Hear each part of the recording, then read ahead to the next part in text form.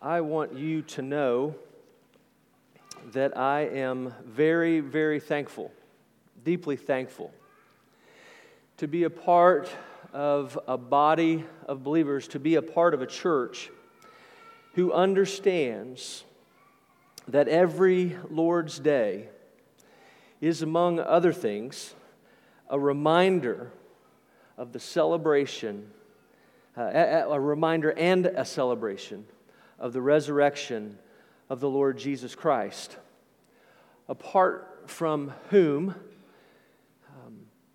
we would be the most to be pitied, because we would still be in our sins.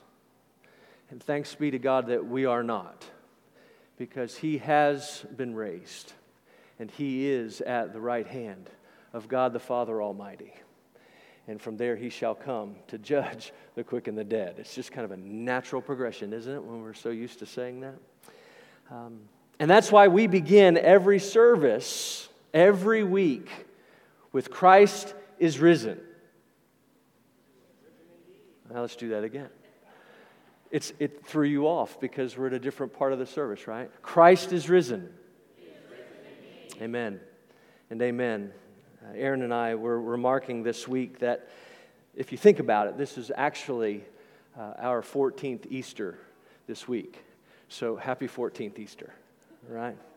I want you to know I'm also very, very thankful to be a part of a church that values the fact that we are a simple means of grace ministry. And for those of you who may be new with us in worship, or you may be guests, I want to take just a minute to explain what I mean by that. Many of us in this room have similar backgrounds. And when we professed Christ and came to faith and our sins were forgiven and we became Christians, we were rightly encouraged after that to begin the process or the journey of spiritual growth. And in that encouragement, there were several means of growth that we all received that we were to engage in so that we would, in fact, grow. That list included things like going to church and reading our Bibles, praying, journaling, giving, getting involved in a small group, volunteering in the nursery, serving the community, evangelism, and then finding our Timothys so we could begin discipling them. And there's nothing wrong in those things. Those are good things.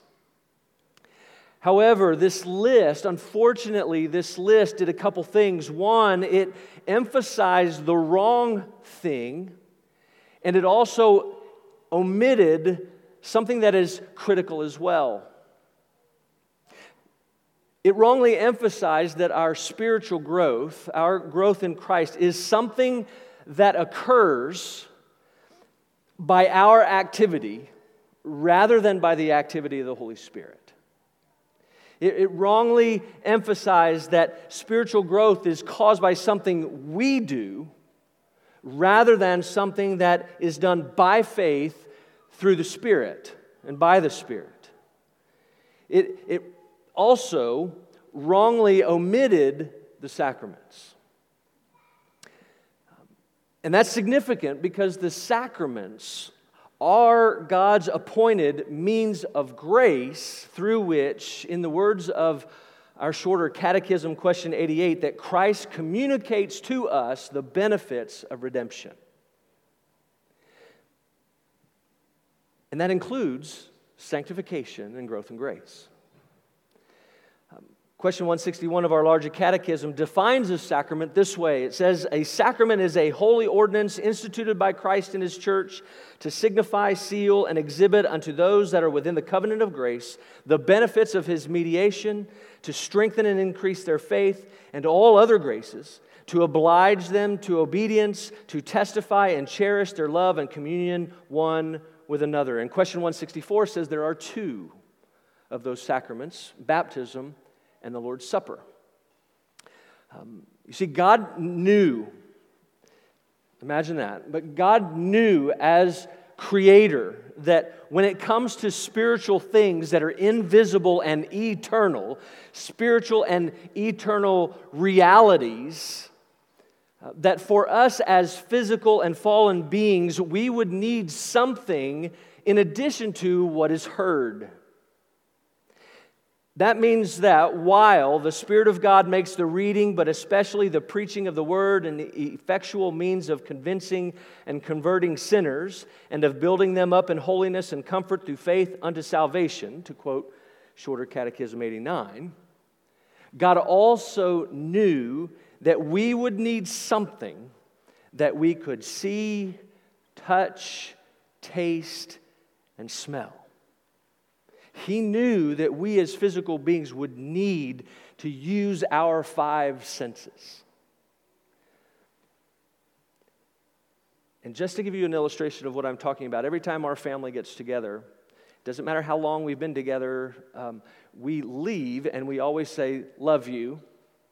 And that "love you" is always accompanied by, either while we're saying "I love you" or after we've said "I love you," a hug. We're huggers. And saying "I love you" is enough, right? We can say "I love you" and we communicate how we feel, and hearing it, we believe it. But there's something about that hug, again, either during or after, that solidifies what we've said, right? It bolsters it. That hug both points to and seals what we have just said. That hug is a visible word that is tangible. And that is how the sacraments of baptism and the Lord's Supper work. Through these physical elements of water, and we have the pleasure of observing both tonight. But through these common elements of water and bread and wine, we are pointed to Christ and His work.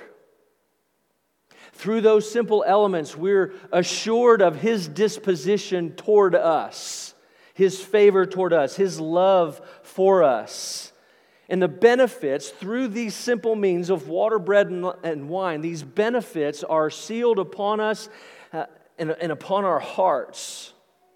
He does not use these simple means to point to what we've done. He doesn't use them to cause us to remember anything that we have promised. He uses them to point us to what Christ has done for us. He uses them to point us to the promises the Father has made to us in Him. They're channels of God's grace. They make His saving grace known to us. They represent Christ and His benefits to us. And God uses them to stir us up and to strengthen us and to increase the faith that He has given to us as a gift. And to move us, to equip us and move us toward obedience, and also to solidify our fellowship with Him and with one another. And all of that is accomplished, in the words of question 91 of the Shorter Catechism, by the blessing of Christ and the working of His Spirit in those that by faith receive them. So our spiritual growth is not about what we do. It's about what the Spirit does within us. It's about the Spirit's work, not ours. And He does that through our hearing and seeing and touching and tasting and smelling over and over and over again what God has done in Christ. It's through these simple means that we're reminded of our depravity. We're reminded of our sin. We're reminded of our need for forgiveness. We're reminded of our spiritual bankruptcy. But we're also reminded of our cleansing and our forgiveness and our redemption and our adoption through Christ. We're reminded, again, over and over and over again, week after week after week, through these simple elements, that He alone is sufficient for our needs. It's through these simple means that He and the benefits of redemption are offered to us and through which we receive Him. So when I say that we are a simple means of grace ministry, I'm saying that all we need when we gather for worship is our Bible, a little bit of water, a little bit of bread, and a little bit of wine. We don't need these lights. We don't need the sound system. We don't need cameras. We don't need programs. We don't need strategies for growth, though they may be profitable. We don't need performances. Our primary responsibility is the preaching of the Word and the right administration of the sacraments. And for that, I am eternally grateful. Now, unfortunately, throughout the history of the church, the people of God have had a tendency to not administer the sacraments rightly.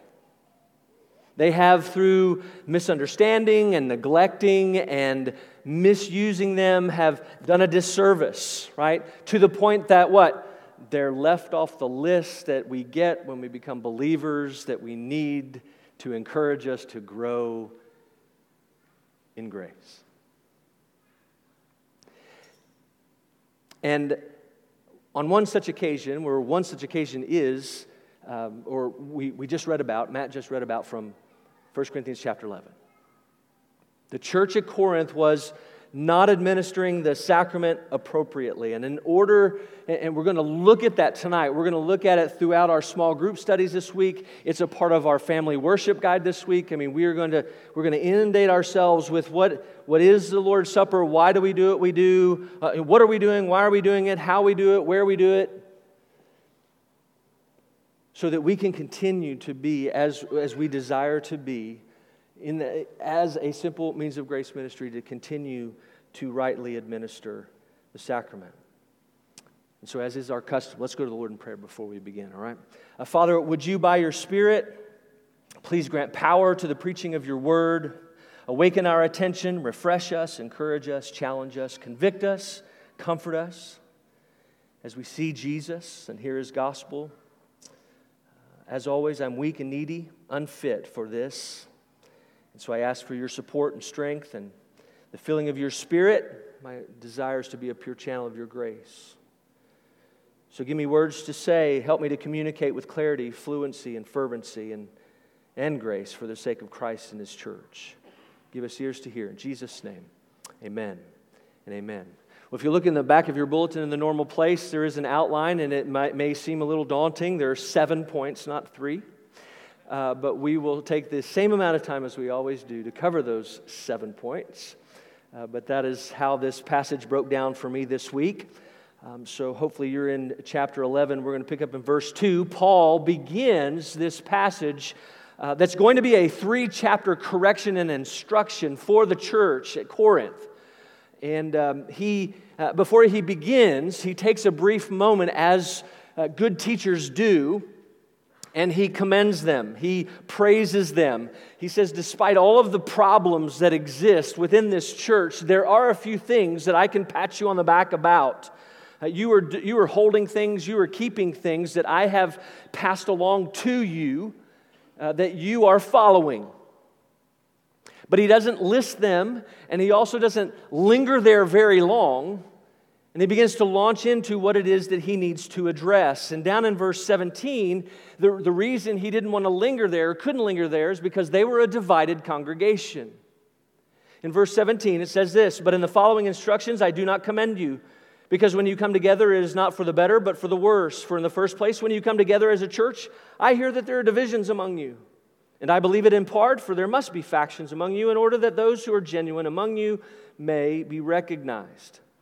The divisions that are there are varied, they're widespread. If you remember from chapter 1, if you've read through the book before, you know that the divisions were created based on personalities. Some were following Paul, some were following Apollos, some were even following Peter. And the really spiritual folks were following Jesus. They liked him best.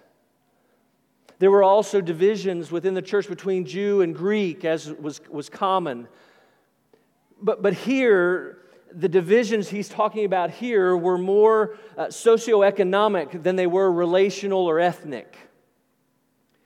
Basically, there were cliques being formed within the church, and this was creating an obvious feeling of alienation on the part of the have-nots, because they were being left out by the haves. They were being excluded by the haves. And the divisions were so stark that when they came together, they weren't being edified. No one was being edified. Actually, they were being discouraged rather than encouraged. And Paul says it actually would have been better had you not been meeting, because your meeting together is having an adverse effect. And while Paul tries to soften the blow a bit, he says, now there must be factions, because that's the way the Lord determines who's pure. And so these divisions cause some to leave, some to stay. And so they are necessary. But in this case, he moves on to say, this division, this divided congregation of yours is leading to an improper commemoration of the Lord's Supper. And so in verse 20, he says, when you come together, it's not the Lord's Supper that you eat. For eating, each one goes ahead with his own meal. One goes hungry, another gets drunk. What? Do you not have houses to eat and drink in? Or do you despise the church of God and humiliate those who have nothing? What shall I say to you? Shall I commend you in this? No, I will not. And so when they gathered for the Lord's Day, the divisions between the groups were having this detrimental effect on the observance of the Lord's Supper, to the point that Paul says, look, you guys you're not observing it at all. It's not just that you're not doing it. You're not doing at all what is expected or what I passed down to you. And there were several things that were creating this perfect storm. One, of course, was their background in their pagan religions that they were involved in. They were used to, those prior to their conversion were used to participating in pagan feasts where animal sacrifices had taken place, and they were using the blood for various things. And so you add that to the fact that over time, right, their observance of the Lord's Supper, they were used to, observing the feasts. And so they started, the Lord's Supper began to morph into their after worship feasts or their potlucks. And the problem was that the rich would bring a lot to eat. The poor couldn't or wouldn't, because they couldn't bring anything, so they didn't have as much to offer.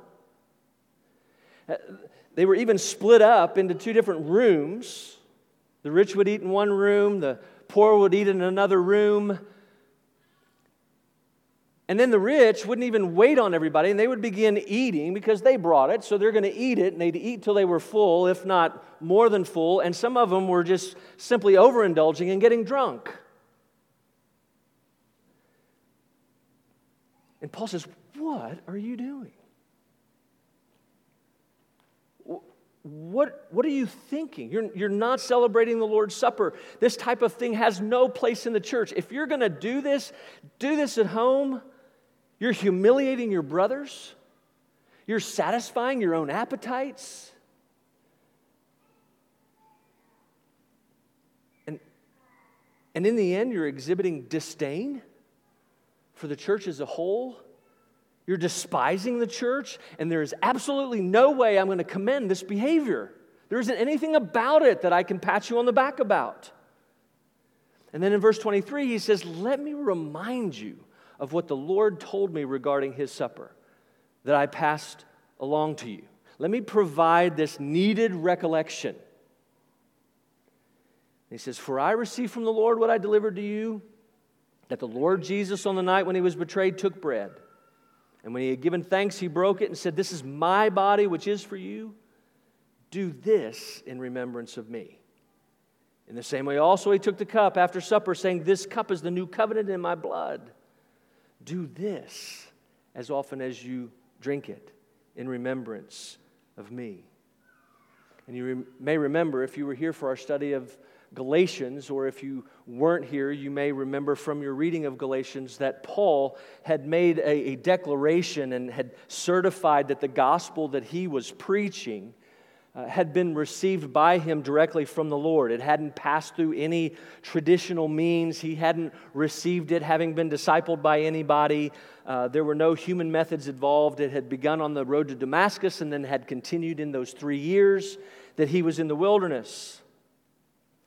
And that being said, there is debate about how the Lord's Supper was passed on to Paul. Some think that he possibly received it during that same period of time, and there are others that think it was passed on to him as he met the disciples and they shared with him the stories of what took place. But regardless, he declares to them, "This is something that I received from the Lord, and I'm about to give it to you. This is coming from him through me to you." And then he shared with them what the Lord both did and said on that Thursday night. As Aaron said, this was prior to his death on Friday. And they're in that upper room and they're observing the Old Testament sacrament, right, of Passover. And in the midst of that observance, he institutes the New Testament sacrament of the Lord's Supper. And he does that because of what is about to happen, and because both of those sacraments, both of those external things point to the same reality, and that reality was him. Both pointed to him. And so Paul says, don't you see, this isn't some mindless, selfish, exclusive, gluttonous, drunken party. This is meant to be a seeing and a listening and a partaking and a remembering and a proclaiming of something specific. And the focal point, he says, is intended to be Christ's work on the cross, on which he willingly laid himself down to be the full and final sacrifice for sin. The focal point is to be Christ's work on the cross, in which he shed his blood to not only wash away sin, but to fully and finally ratify the covenant of grace that God made with Abraham, of which he had graciously made them a part. But Paul's inability to commend them was not simply due to the fact that they weren't remembering. Right? There was much more to it than that, because this was much more than just a memorial. This wasn't just a remembrance, though that was a part. What was going on here was that there was a sacramental connection, or the proper language is a sacramental union between the bread and the wine and Christ's body and his blood. And that union that was made and continues to make this meal a spiritual banquet, not a physical feast. So, we need to remember, Christ himself on that night in the upper room, he consecrated, right? He blessed and consecrated the elements. He took each. He took the bread and he took the wine. He prayed over them. And when he spoke the words that we call the words of institution, he was doing something specific. When he spoke those words of institution, he says, I want you to know there is a very significant relationship between these elements, between the bread and the wine and my body and my blood. Christ was communicating that there was an inward spiritual reality to which these outward elements pointed. He was communicating exactly the same thing that he had communicated in John 6, when he said that his body was true food and his blood was true drink. That means that when we eat the bread, when we come to the Lord's table and eat the bread, that bread nourishes us, it strengthens us, it sustains us physically. And when we drink the wine, it biblically tells us that it imparts blessings and is beneficial for us. And in the same way, when we eat, Christ nourishes us. When we come to the table and we eat of the bread and drink of the wine, Christ nourishes us, He strengthens us, He sustains us, and we are blessed, and He communicates His blessings and His benefits to us spiritually as well with Himself. When we come and we receive those elements, He satisfies our souls with Himself. When He says, come, take and eat, and take and drink, what He's saying to them and what He says to us tonight and every week is feed on me. Find your strength in me. Find your well-being in me. He says, I'm your spiritual food. I'm your spiritual drink. I'm the one who will sustain you. And of course, when we take and eat and when we take and drink spiritually, we are united to Him. We partake of Him. We participate in Him, with Him, and we fellowship with Him and He with us. And we know that because of back in chapter 10 of this same letter. He tells the Corinthians, look, you can't come to the table and continue to go to your pagan feasts. You can't do both. Why? Because when you come to the table of the Lord, you're fellowshipping with the Lord. When you come to the table of demons, right, the two don't mix. When you come to the Lord's table, you are partaking of Christ. You're fellowshipping with Christ. You're participating with Him, united to Him. You come to those pagan feasts, and you're participating with demons. You're fellowshipping with demons. You're partaking of evil. You cannot do both. So, brothers and sisters, this is not a mere remembrance. It is a deeply significant sacramental union. And through it, we taste and see that He is good. And rest assured, listen to these words from Calvin. He says this, if it is true that a visible sign is given us to seal the gift of a thing that's invisible, when we have received the symbol of the body, let us no less surely trust that the body itself is also given to us. We come and we touch those things, and just as sure as we touch them and taste them, that we can be assured that Christ is doing for us spiritually what He has promised to do. Well, in verse 26, Paul says that our participation and observance in the Lord's Supper is also a visual proclamation. He says this, for as often as you eat the bread and drink the cup, you proclaim the Lord's death until He comes.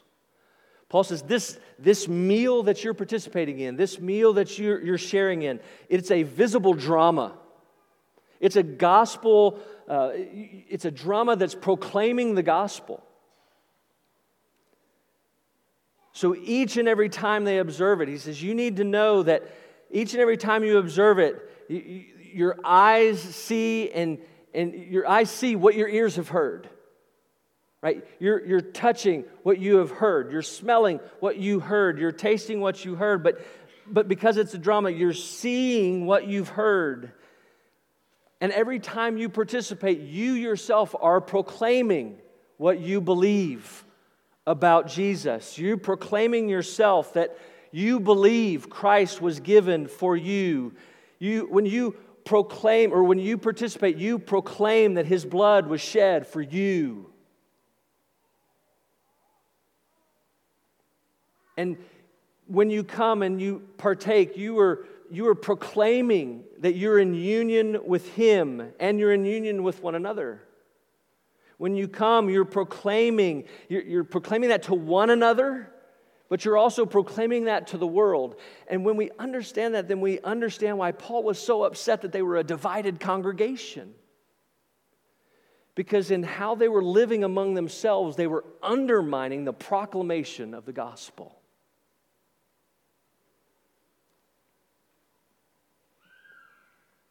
And he says that cannot be. But his strongest words come in verses 27, 29, and 30. And he again alludes to the fact that this isn't simply a memorial because he describes their grave condition. He says this, "Whoever therefore eats the bread and drinks the cup of the Lord in an unworthy manner will be guilty concerning the body and blood of the Lord. For anyone who eats and drinks without discerning the body eats and drinks judgment on himself. That is why many of you are weak and ill, and some have died." The indictment is severe. Right? He's not messing around here. He says the only way to describe what you're doing when you're doing it, you're not participating in the Lord's Supper. You're actually trampling on the body and blood of Jesus. He says you're making a mockery of his sacrifice. You're coming in an unworthy manner because you don't recognize your need of him. He's offered to you in this, and you're acting like you don't need him. You're coming in an unworthy manner because you're not coming hungering and thirsting for Christ and his righteousness. He says you're coming in an unworthy manner because you act as though Christ has no part in this at all. You're coming in an unworthy manner because you're proclaiming that his death is irrelevant and what he's asked of you is unimportant. You're coming in an unworthy manner because you're thinking to yourself and telling others around you that obedience doesn't matter. I mean, their lack of discernment was mind-boggling. They were not discerning the body and blood of the Lord Jesus being present in the meal, and it was leading to discipline. He said, that's why some of you are sick and dying.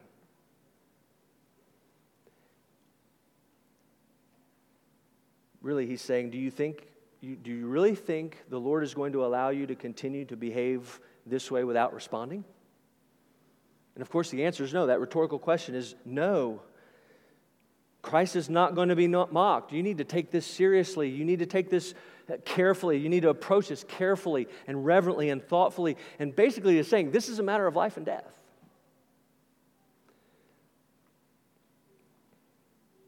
And that, of course, provides the rationale for his last point. He encourages them to make a spiritual self-examination. He said, "Let a person examine himself then, and so eat of the bread and drink of the cup. If we judged ourselves truly, we would not be judged. But when we are judged by the Lord, we are disciplined so that we may not be condemned along with the world. So then, my brothers, when you come together to eat, wait for one another. If anyone is hungry, let him eat at home, so that when you come together, it will not be for judgment." Right? Look, before you come to the table, examine yourself. Make a self-examination. Better to ask the tough questions before you come than to come, participate, and find yourself under discipline. Ask questions. You need to ask yourself, why are you coming? What do you desire? What do you expect? Are you in need of Christ? Do you wish to commemorate his death appropriately? Do you come to feed upon him spiritually and to receive him by faith? Do you desire and expect all the benefits of his death to be sealed upon your heart? Do you need and do you expect to receive the spiritual nourishment he desires to provide for you? Do you desire to fulfill your obligations, to obey his commandments?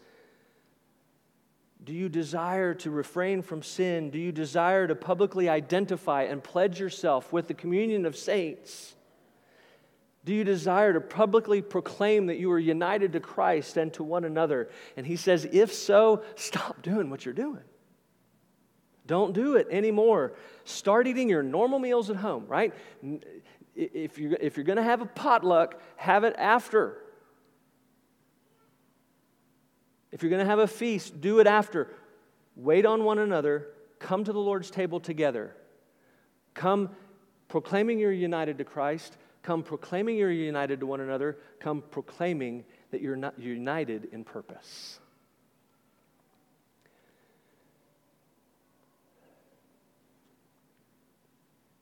And And brothers and sisters, all of this that we've covered is why we only observe the Lord's Supper when we are physically gathered and don't do so virtually. He says, when you're gathered, 5 times. We are to be together when we observe the Lord's Supper. This is why we observe the sacrament weekly, and we have freedom as we define this term as often. We have determined to define that as weekly. And we have determined to define that as weekly because of what we receive. I don't know about you, but I don't want to go longer than a week because I need the Lord Jesus. We've covered this because and this explains why we take and eat together and not individually or at various times. This is why we lift up our hearts to the Lord, because we receive Him spiritually, not physically. And so He is not here. He is at the right hand of the Father, bodily, as He was resurrected.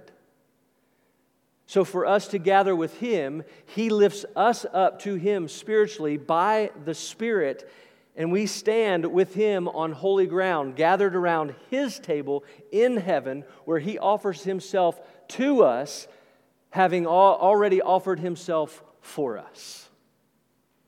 That is why we say, lift up our hearts. We lift them up to the Lord. All of this is why we fence the table and we encourage those who are in Christ to come at His invitation, again, to taste and see that He is good. But to those who are not in Christ, we encourage not to come. It's called fencing the table. And the invitation for those who are not believers is to not come to the table, but to come to the cross of Christ, where you will find forgiveness. All of this is why we encourage those who are weak and weary and sick and sore and in need of encouragement and hope and the restoration of their souls to come, because all of us, as I just said, all of us need Jesus. All of us. And this is, of course, why we expect those who come to not only have the ability to discern the body of Christ, but are able to make that self-examination. And these are conversations, hopefully, one of our goals is for this to lead you as parents into conversations with your children who are not yet coming to the table or who are coming to the table, and to talk about discerning the body of the Lord Jesus and what that self-examination looks like. And of course, this is why we set the elements apart from their common to their holy use. We want to come and taste and see and remember and proclaim the Lord's death until He comes. Let's do that now. Let's go to the Lord in prayer.